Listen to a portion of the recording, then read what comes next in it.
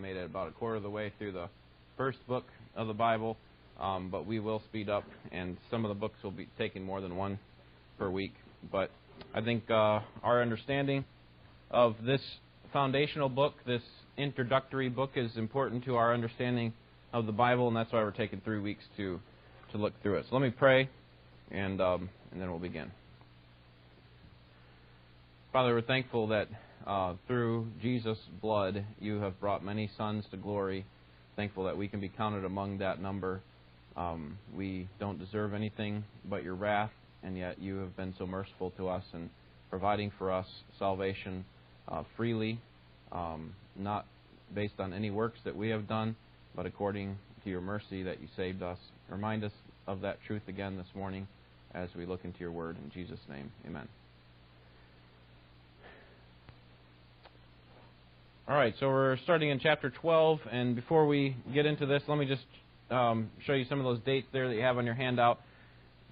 And if you can remember these 5 dates, these 4 dates, then you will help yourself as you're going through the Old Testament, if you can just remember some of these characters and these kind of rounded numbers. So 2000 BC is about the time of Abraham, and Job most likely was during this time. And then 1500 is the Exodus with Moses, and then 1000 was David, and of course 0 is Jesus. So that kind of, if you have those pegs upon which to hang the rest of your thinking in the Old Testament on, then you can kind of know where you're at. So if you know you're talking about Joseph, well, you know Joseph is a great-grandson of Abraham, and so he's probably somewhere in here a couple hundred years, maybe 100 years after Abraham. And then obviously you can kind of think through the storyline as how it progresses. What I don't have in here, I missed, I think it's on your handout, is Nehemiah in 500 BC as well. So just a helpful way that helps me. I don't have to look up dates or have dates written in the side of my margins. If I can just think of those 5 dates, 2015, 1500, and 0, then it can kind of give me an idea of where I'm at. All right. Let's think about the overall biblical context. Again, we've already looked at this again, but I want to just add into here the idea of dispensations. That in Genesis 1 and 2 we had the dispensation of innocence, which is that Adam and Eve had a responsibility to obey and to remain in holiness and to fulfill God's dominion mandate. They failed when they sinned, so each of these finishes with a judgment and a sign of mercy, and we'll talk about this. The idea of dispensations when we get to the spring of 2018. We're going to have a whole class on that, about 12-week study on through this. So I'm not going to go into too much detail, but Genesis 3 through 8 is the dispensation or the age of conscience. God had revealed that He would bring this promised seed that we talked about last week, and their responsibility was to respond to the internal rule of God, and of course they failed, and the chief failure is seen in God bringing the flood, and then obviously showing mercy despite the judgment there that was coming. And then in Genesis 9 through 11, we have civil government, where animals were made by God to fear man, that man had the ability now to eat of animals. Capital punishment was instituted. No more would there be a flood. So that's the new revelation that was coming. Man's responsibility was to rule for God and to promote righteousness, to believe the covenant, and they failed when they made the Tower of Babel. God, again, brought down judgment by, in this case, sending them across the earth, confusing their languages. And so, yet in that, He still showed mercy by not destroying them completely. And then in Genesis 12 through Exodus 18, we have the dispensation of promise, where there's a promise of a seed, land, and blessing, which we'll talk about today. And their responsibility was to believe the covenant and stay separated from the nations. The end of that section is where Israel blasphemes against God. They make idols and they worship a specific idol, the golden calf, and then God responds. All right. So today we're looking at Genesis 12 through 50. Next week we'll look at Exodus 1 through 18. And we can summarize this by that really long theme there that I have for you. But here's a shorter one that I used when we studied through the book of Genesis.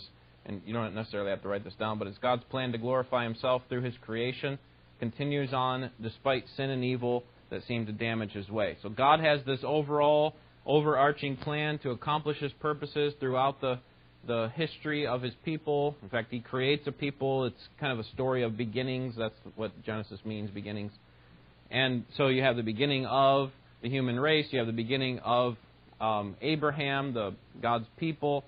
And throughout that, despite sin, God still is merciful. And we'll see that. I'm going to finish with a video today, and I think that'll point some of those things out. All right. So let's start in chapter 12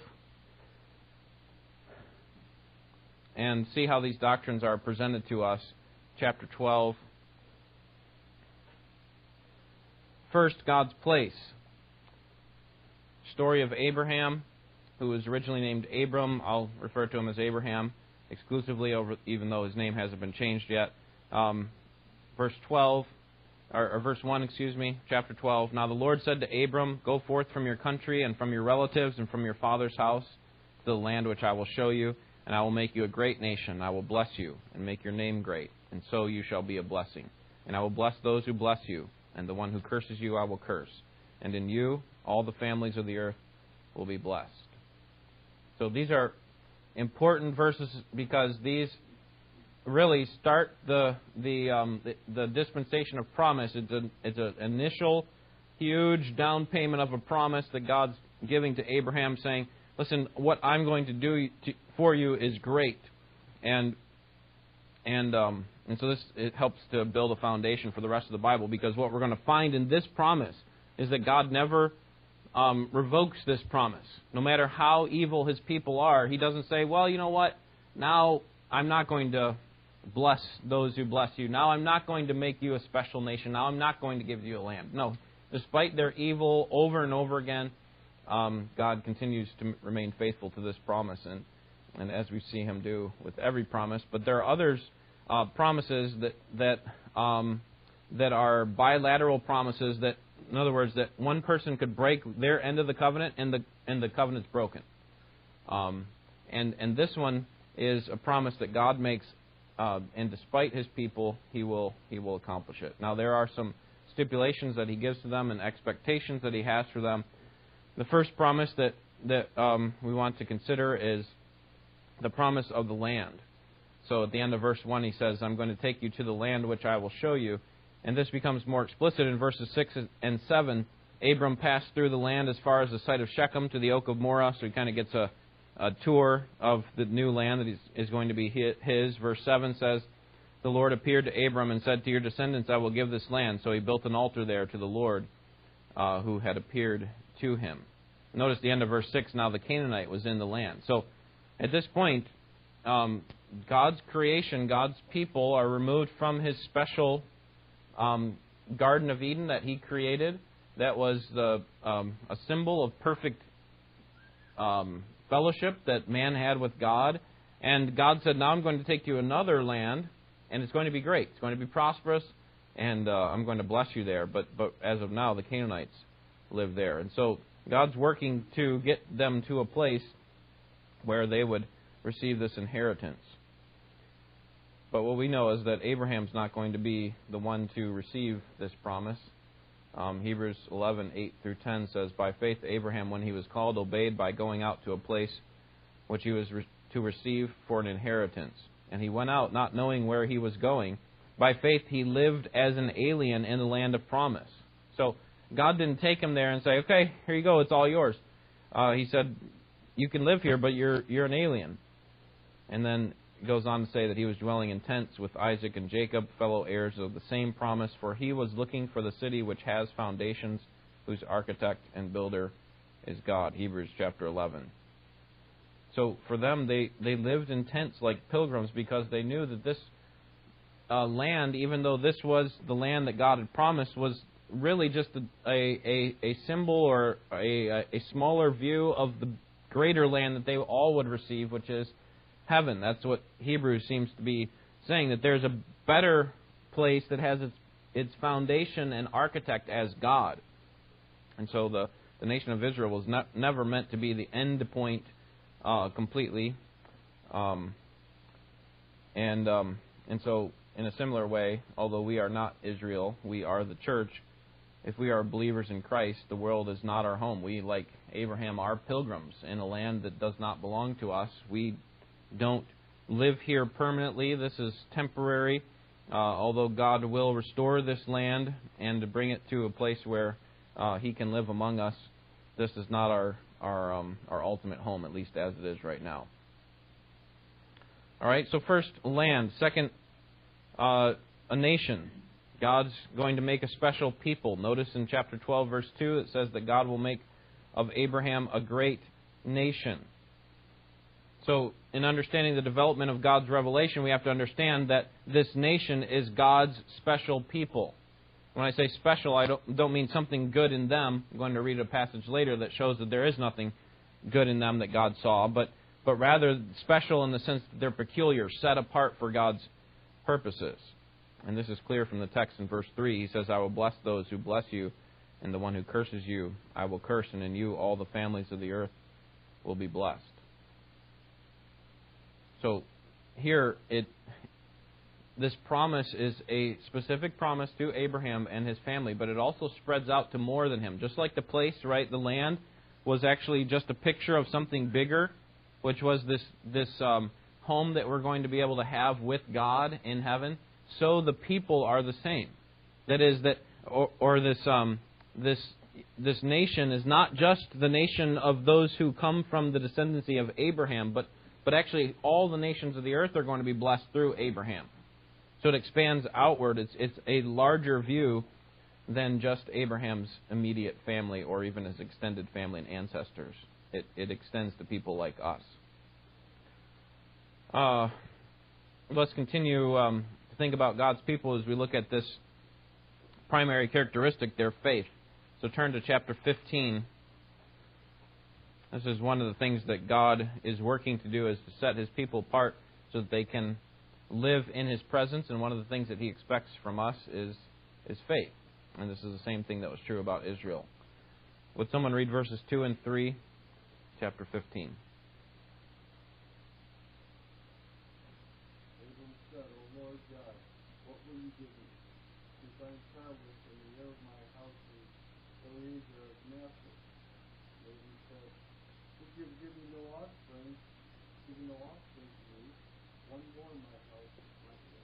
All right, so Abraham's had this promise in chapter 12, and it's been a number of years now, and he still doesn't have a child.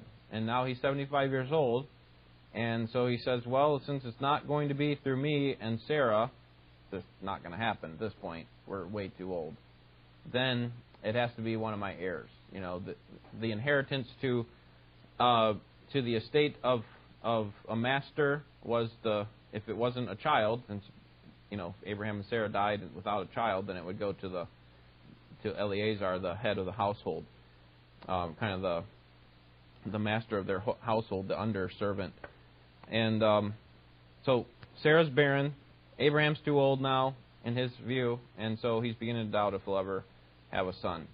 But notice verse 5, and God took him outside and said, now look toward the heavens and count the stars, if you're able to count them. And he said to him, so shall your descendants be. Notice he doesn't say, so shall the descendants of Eleazar be. So shall your, Abraham, your descendants be. And now it says in verse 6 that Abraham believed God and it was counted to him as righteousness. Abraham is counted, he's determined by God or seen as righteous because of his faith. And this is good news for Abraham after we've seen how sinful man can be with the flood, that their hearts are only evil all the time. And so God brought the flood. And yet now we have Abraham who's willing to trust God. He's still a sinner like everyone else, but God, for some reason, chooses to count him righteous on the basis of his faith. And this is the doctrine that Paul will often stress in the New Testament, right? Romans 4, Galatians 3. It proves that no one can be righteous in their own doing, right? No one can be righteous in the sight of God except by faith and faith alone. And this is important because just as it was true for Abraham that the only way that God that Abraham can be spared from God's wrath is through faith. The same thing is true for us. The only way that we can be spared from God's wrath is through faith. And that is faith in the promised Redeemer, faith in Jesus Christ, who satisfies all of God's expectations, His demands for righteousness. And so Christ takes our place in that way. All right. Any questions on that? The land and the people?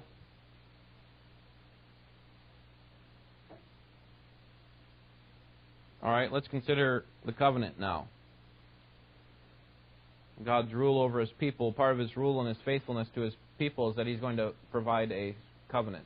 This is a solemn bond that He has that there is between two parties that has terms and conditions and can only be broken on penalty of death.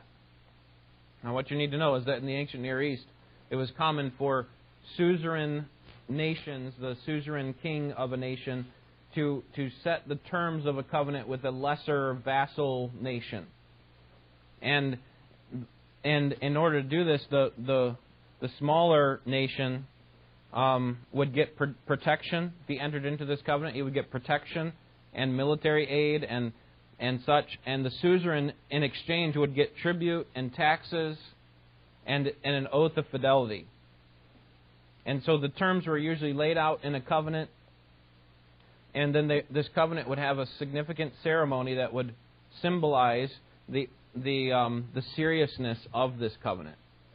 And what these two people would do when they entered into, the king of the suzerain nation and the king of the vassal nation, they would walk through the middle of dead animals to say that, let what happens to me, or let what has happened to these animals happen to me if I don't follow through on my end of the covenant. And so this is a very serious covenant that they were entering into. In other words, if the vassal nation decided, you know what, we decided we don't want to be a part of Assyria or Egypt anymore. We're getting out from underneath them. Well, then Egypt, because of the covenant, had the right to actually destroy them. And that's often what would happen. And so with the covenant, you had oaths and promises made. You had a ceremony. You had witnesses, documents, symbols. And that's very similar to the covenant of marriage. Not that it's the penalty is death if you get out of it, but there are a lot of similarities there. Notice what God does in chapter 12. We'll go back there to chapter 12. In verse 8. God had just finished saying, look at the stars and see all the stars in the sky and notice what I'm going to do for you. Actually, I don't think it's chapter 12. I think I'm in the wrong passage there. I think we were right there in chapter 15. Sorry about that. Chapter 15. And he said, this is Abraham speaking now, O Lord God, how may I know that I will possess it? So I know you've confirmed this, God, and that I'm going to have all these descendants in this land and this blessing, but how can I know for sure? And notice verse 9. So he said to them, bring me a 3-year-old heifer and a 3-year-old female goat and a 3-year-old ram and a turtle dove and a young pigeon. And he brought all these to him and cut them in two and laid each half opposite the other, but he did not cut the birds. Now, in verse 13, you'll see there that God says, know for certain. So that what God is about to do with these cut-up animals is for the purpose of assuring Abraham, right? What was Abraham's question in verse 8? How can I know? God's response in verse 13 is know for certain, know for sure that this is going to happen. Here's how you can know. Look at verse 17. It came about when the sun had set that it was very dark, and behold, there appeared a smoking oven and a flaming torch which passed between these pieces. On that day the Lord made a covenant with Abram, saying, to your descendants I have given this land. I mean, this is a shocking scene, isn't it? Smoke and fire throughout the Bible are symbols of what? God's presence, right? Think about the pillar of fire, the pillar of cloud in the Old Testament, it's a symbol of God's presence, that God is spirit. He has no physical form, so He can't show up there in human form unless He came in the appearance of the angel of the Lord. But here He comes in the presence of smoke and fire, or the symbol of smoke and fire, to demonstrate His real presence. And He passes through the dead carcasses. What did I say earlier that meant when a person would pass through the dead carcasses, walk through? What is He saying? Whatever has happened to these animals happened to me if this covenant does not get fulfilled. So what is God saying about Himself? Let me die if this covenant doesn't get fulfilled. Now, can God die? So how sure can Abraham be about this promise? Do you see? God's saying this is... And do you know what Abraham's doing during this time? He's sleeping. Notice verse 12. Now when the sun was going down, a deep sleep fell upon Abram. So who's not walking through the dead animals? Abram's not. So what does this tell us?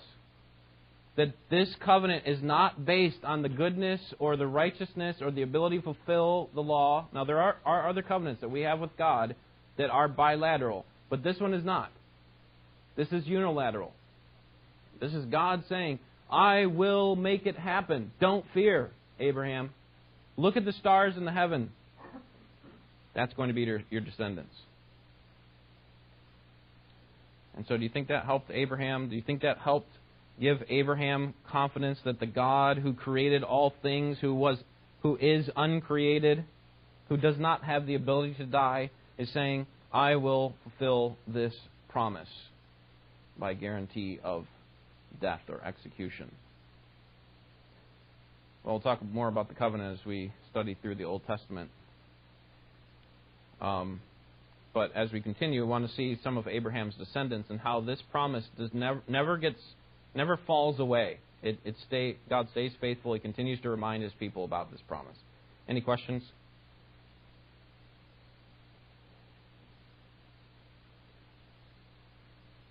All right. As you move on, it's important to keep in mind the promise of Genesis 3:15. There we saw that there's going to be a seed of Eve that's going to crush the head of the serpent, and the serpent will crush his heel. So as Abraham finally gets this son at the age of 100, the question is this the promised seed? Maybe this is the promised seed. Is Isaac the one? And we know that Isaac, much like his father, was faulty. He had failures. I mean, he kind of followed in his father's footsteps with handing his wife off as if she were his sister, so that she could be given to some other men, and so he was far from perfect. And then you have Esau and Jacob. I mean, is Esau going to be the promised son? Is he going to be the promised Savior, the one to come along and eliminate the curse that's on the world? And we, of course, know it's not going to be him. Instead, it's his younger brother. At least the promise goes through his younger brother, Jacob. He's the heir of the covenant. And in this, we have to ask why. I mean, how is it that God can choose the younger, undeserving, conniving Jacob and over his older brother? And this leads to a controversial doctrine, but I think one that is taught in the Scriptures, and that is the doctrine of election. So would you turn to chapter 25?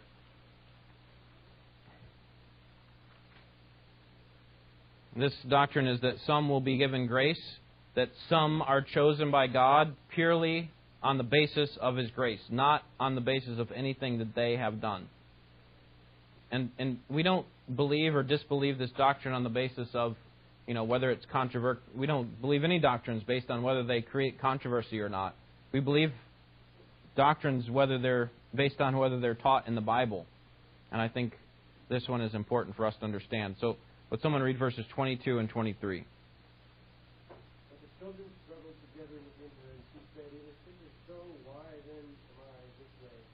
But she went to inquire of the Lord. The Lord said to her, 2 nations are in your womb, and 2 kings people will be separated from your body. And one people shall be stronger than the other, and the older shall serve the younger. All right, so it sounds as though God is favoring one of the twins, or maybe God's just making a prediction. You know, he kind of looks down the corridors of time and he sees that Jacob's going to be the better of the two. But not quite. God is actually saying that the younger son will receive the promises, that Jacob will have the plan of redemption move forward through him, that he will be the son of favor.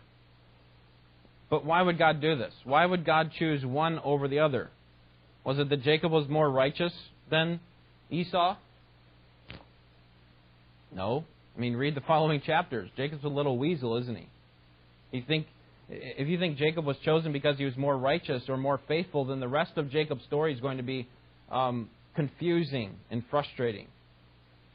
In fact, turn to Romans 9 because we see exactly why God did choose Jacob over, or at least a more general understanding of why God chose Jacob over Esau. Romans chapter 9.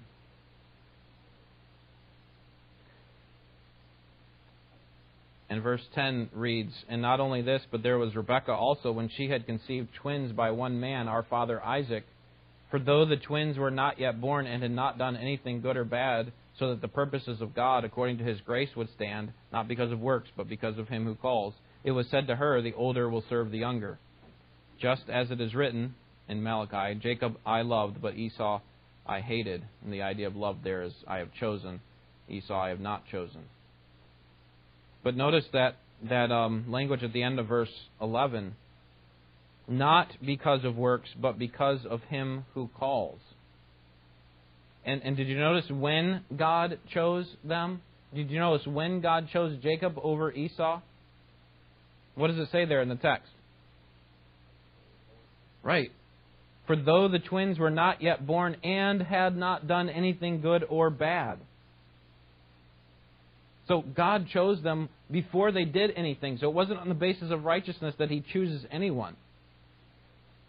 So then what is the purpose?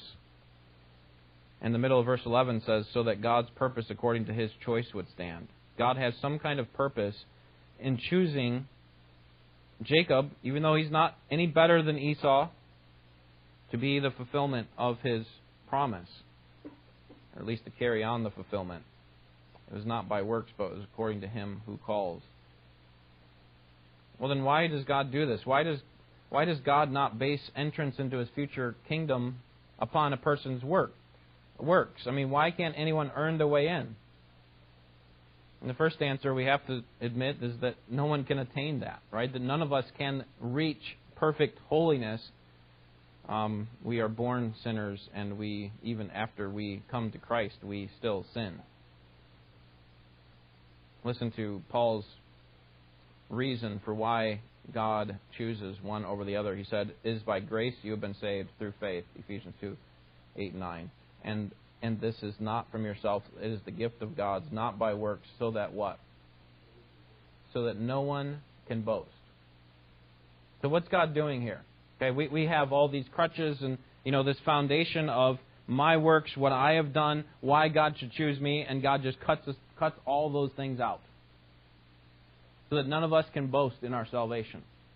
So when we stand before God, we don't say, God, look at what I have done. Instead we say, what amazing grace. I mean, how sweet is that sound? That you would save a wretch like me. I did not deserve.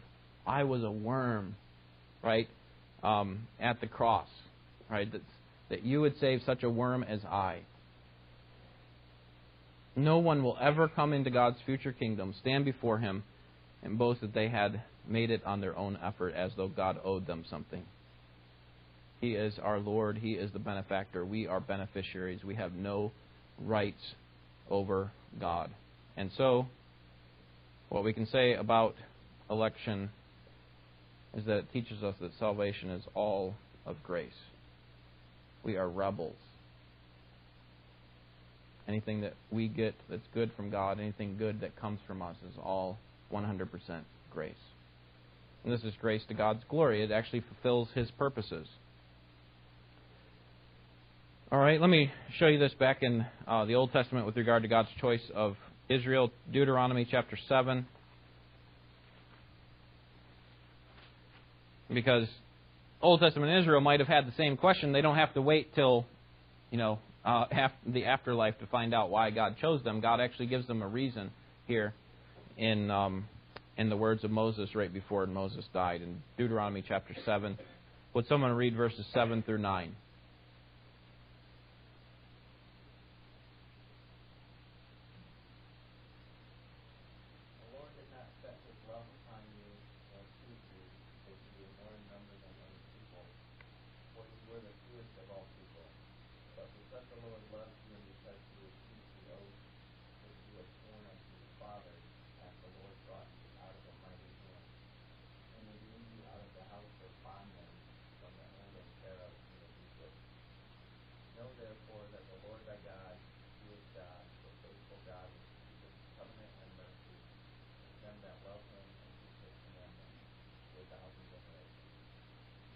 All right. So it's not because you're more in number. Nothing special about you as a nation. You were, in fact, one of the smallest nations, and so I didn't choose you for that reason. I chose that because I just decided I would set my love on you. And that's the nature of each one of us in God's choice, that He decides to choose some over the other. And that leads to all sorts of other questions, which we're not going to get into today. But what we have to admit is that the Scriptures are clear that God does make the choice. I think it's clear in the story of Jacob. I think it's confirmed in Romans 9. And I think it's clear in the choice of Israel as well. The rest of Genesis is concerned with one of Jacob's sons, Joseph. And Joseph's story is an interesting one. And if we don't know the rest of the story, we might think he's the one, that he's the promised Redeemer, the promised Savior. And in a sense, Joseph will be a Savior of Israel, but a small s kind of Savior, in that he saves many people from death through providing for them despite this famine. But he's not the ultimate Savior. And in fact, he's not even the one through whom the Savior is going to be born. It's actually going to be through his brother Judah. So let's briefly look at this. I need to wrap it up here so we can get to the video. Chapter 37. Chapter 37, Joseph has a dream, and it prophesies that Joseph will be a small s kind of Savior, and his brothers react with great anger. Verse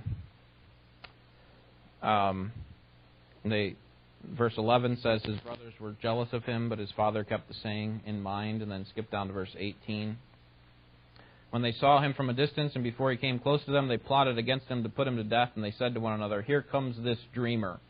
And then verse 26, Judah said to his brothers, "What profit is it for us to kill our brother and cover his blood? Come, let us sell him to the Ishmaelites and not lay our hands on him, for he is our brother, our own flesh." And his brothers listened to him. So his own brothers were on the brink of killing him, but Judah said, "You know what, why don't we sell him into slavery? We can get some money, then we'll lie to our dad, and everything will be fine." And when Joseph got to Egypt, he was a slave, of course, and he worked his way up in Potiphar's house, but then he was falsely charged and put into prison. And in prison, he worked his way up in there to the highest place in the prison. And when a famine hit, it was Joseph who was the one who was able to interpret dreams on behalf of God's power. And God brought Joseph out and used him to save the Egyptians and many other nations through Joseph's wisdom and through Joseph's dependence on God. And in the end, Joseph gives all the credit to God. Turn to chapter 45. What we want to focus on is God's sovereignty here in using Joseph. Chapter 45, notice verse 4. Then Joseph said to his brothers, "Please come closer to me." And they came closer, and he said, "I am your brother Joseph, whom you sold into Egypt. Now do not be grieved or angry with yourselves because you sold me here. For," notice, "God sent me before you in order to preserve life." Isn't it interesting that he attributes their evil as a subsidiary, as a working out of God's plan? You sent me here, that was evil. But it was actually God who sent me here. Right? It was God who sent me before you. Why? In order to preserve life. So in the same breath that he said, you sold me into slavery, he says, God sent me here in advance of this famine so that I could help save many nations. And a similar thing is said in chapter 50. Would you turn there? Chapter 50, verse 19, that Joseph's father's dead, and so now his brothers think that this is it. Now he's really going to come after us. He was holding back because he didn't want to disappoint his father, but now, or their father. But now that Dad's dead, then he's going to kill us. And so in verse 18, they fell down before him and said, "Behold, we are your servants." And Joseph said to them, "Don't be afraid, for am I in God's place?" In other words, to take your life because of your sin. Verse 20, "As for you, you meant evil against me, but God meant it for good, in order to bring about this present result, to preserve many people alive." So what we learn here about the sovereignty of God is that God uses the circumstances of men and even the evil acts of men to accomplish exactly what He wants. God's not responding in heaven. He's not reacting. He knows what's going to happen because He's planned it all. He has sovereignly control of it, and He even chooses to use the evil acts of men in order to accomplish His purposes. How does this all work? I don't know. It's often a mystery that we can't understand. But I think it's hard to resist this truth that God is both sovereign and man is responsible, especially when you look at the worst act of human history, which is the death of Jesus Christ, who never deserved to die. The one who was completely perfect was killed for the sake of us. And God had planned that from before the foundation of the world, and yet it was carried out not because God compelled evil in someone or He created evil, but somehow He uses the acts of evil men in order to accomplish exactly what He wants. And in fact, they're not resisting God. They're actually doing what they want to do. It's not like, they are resisting God, but what I'm saying is they're not being forced by God. They're doing exactly what they want to do, and at the same time, God's accomplishing what He wants to do. And we know this from Romans 8:28, a familiar passage. We know that all things work for the good of those who love Him, who have been called according to His purpose. It doesn't say all good things. It's actually all things. For those who love God, God accomplishes all those things. Well, the promised Savior has not come yet. Joseph is not the promised Savior, and he's not the father of the promised Savior. Again, Judah is that one. And so we have to wait. See, who is it that's going to crush the head of the serpent? And we'll have to keep studying through the Old Testament to see if we can determine who that is. Of course, we know who it is, but we'll see him more clearly as we go through. All right. Let me just take the rest of our time to let you watch a video on Genesis 12 through 50. And this is a video that I've found helpful. All these videos by the Bible Project are good. Again, with anything that I recommend, just take it with a grain of salt, because nothing's inspired outside of the Bible. So I would recommend these to you. Sorry about this. Trying to get this to work. Thank you, Jonathan. I lost it.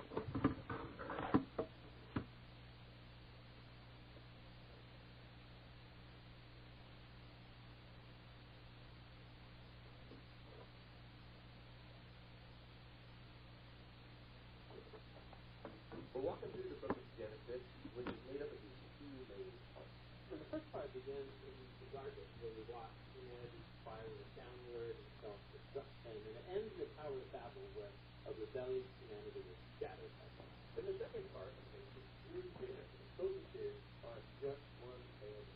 And right in the middle, there's this story that links the two parts of Genesis together and helps us understand what the whole book is all about. So how do we get from the Tower of Babel to the story of Israel? Well, after the scattering of Babel, there's this genealogy, and it follows one beside all the way down to this one guy named Abraham. You probably know Abraham as Abraham. And God starts making all these promises to Abraham, that He's going to bless him and give him a ton of kids. And He says that through him and his family, all the nations of the earth are now going to find God's blessing. So basically, God is trying to restore humanity back to his original intention for the world. So it's like he wants to plan for creation. That's why the whole second half of Genesis is about this one family. And so you have Abraham, and then he has his son Isaac, he has Jacob, and Jacob has 12 sons. And each generation, God renews his promise to bless them, and all nations through them. Because of this promise, we bring family the rest of the world. It's pretty easy to read these stories as examples of how to be a good person. But actually, for the most part, this family is totally dysfunctional. So, for example, let's go back to Abraham. This whole story is about God giving him his wife Sarah a family. But he doesn't try. He basically gives Sarah away to other men by denying that she's even his wife. And then Sarah gets impatient about having sons, and she makes Abraham sleep with her servant girl, which then causes all of these other problems in the family. They get really old, and you begin to think that there's no way they're going to have a kid of their own. But then, miraculously, it's you, it's Isaac. And Isaac, he has two sons, Esau and Jacob, and it seems like things are going pretty good. But Jacob, the younger brother, wants the family to make switch from Esau, the older brother. So he devises a plan where he's going to steal from his father, Isaac, who, at this point in the story, is now old and blind. Which is that's horrible. He's a blind father. Yeah, and then he takes off. So Jacob goes on from there to have 12 sons, big family. But Jacob loves his 11th son, Joseph, way more than all the others. And so he gives him this special Technicolor green coat, and his brothers, because of this, become extinct. So much so that they plan on killing him. But they don't. They instead just sell him as a slave down in Egypt. Now, while in Egypt, he was crazy for his success. Joseph goes from being in a prison cell to becoming the second in command there. And so later on, the whole Middle East falls into this food shortage. And Joseph's brothers, they come down to Egypt looking for food. And then when they get there, who should they find as the ruler of the whole land? It's Joseph, that guy they sold into slavery. But he actually saved them from starving to death. So here you have it. These are the great grandchildren of Abraham who have done this heinous act to their brother. But God has transformed their evil into something good. And that's exactly what Jacob says here in the last paragraph of the Bible. That you guys planned all of this for evil, but God planned it for good, to save people's lives. Now these words, they conclude the book because they actually summarize the message of the whole story so far. Humans keep choosing evil, and we are thinking they're screwing up God's plan, but he keeps turning their evil back into good. And somehow, he's going to use this family to restore humanity back to the garden. So that's the book of Genesis. But we still don't know how exactly he's going to use this family to bring us back to the garden.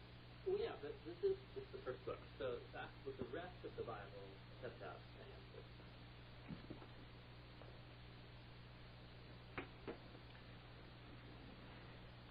All right, let's pray. Father, thank you for the message of the Bible that reminds us that you are the sovereign God over all. Thank you for the reminder about our salvation today, that while we have to express faith, that's simply a condition. It's not the means. It's not the way that we earn for us anything. In fact, we can't earn anything but your wrath. And so we're thankful for your grace. Would you continue to pour that out on us, even despite our sin, and use even our failures to remind us of how much we need to fall on you for grace. We pray in Jesus' name. Amen.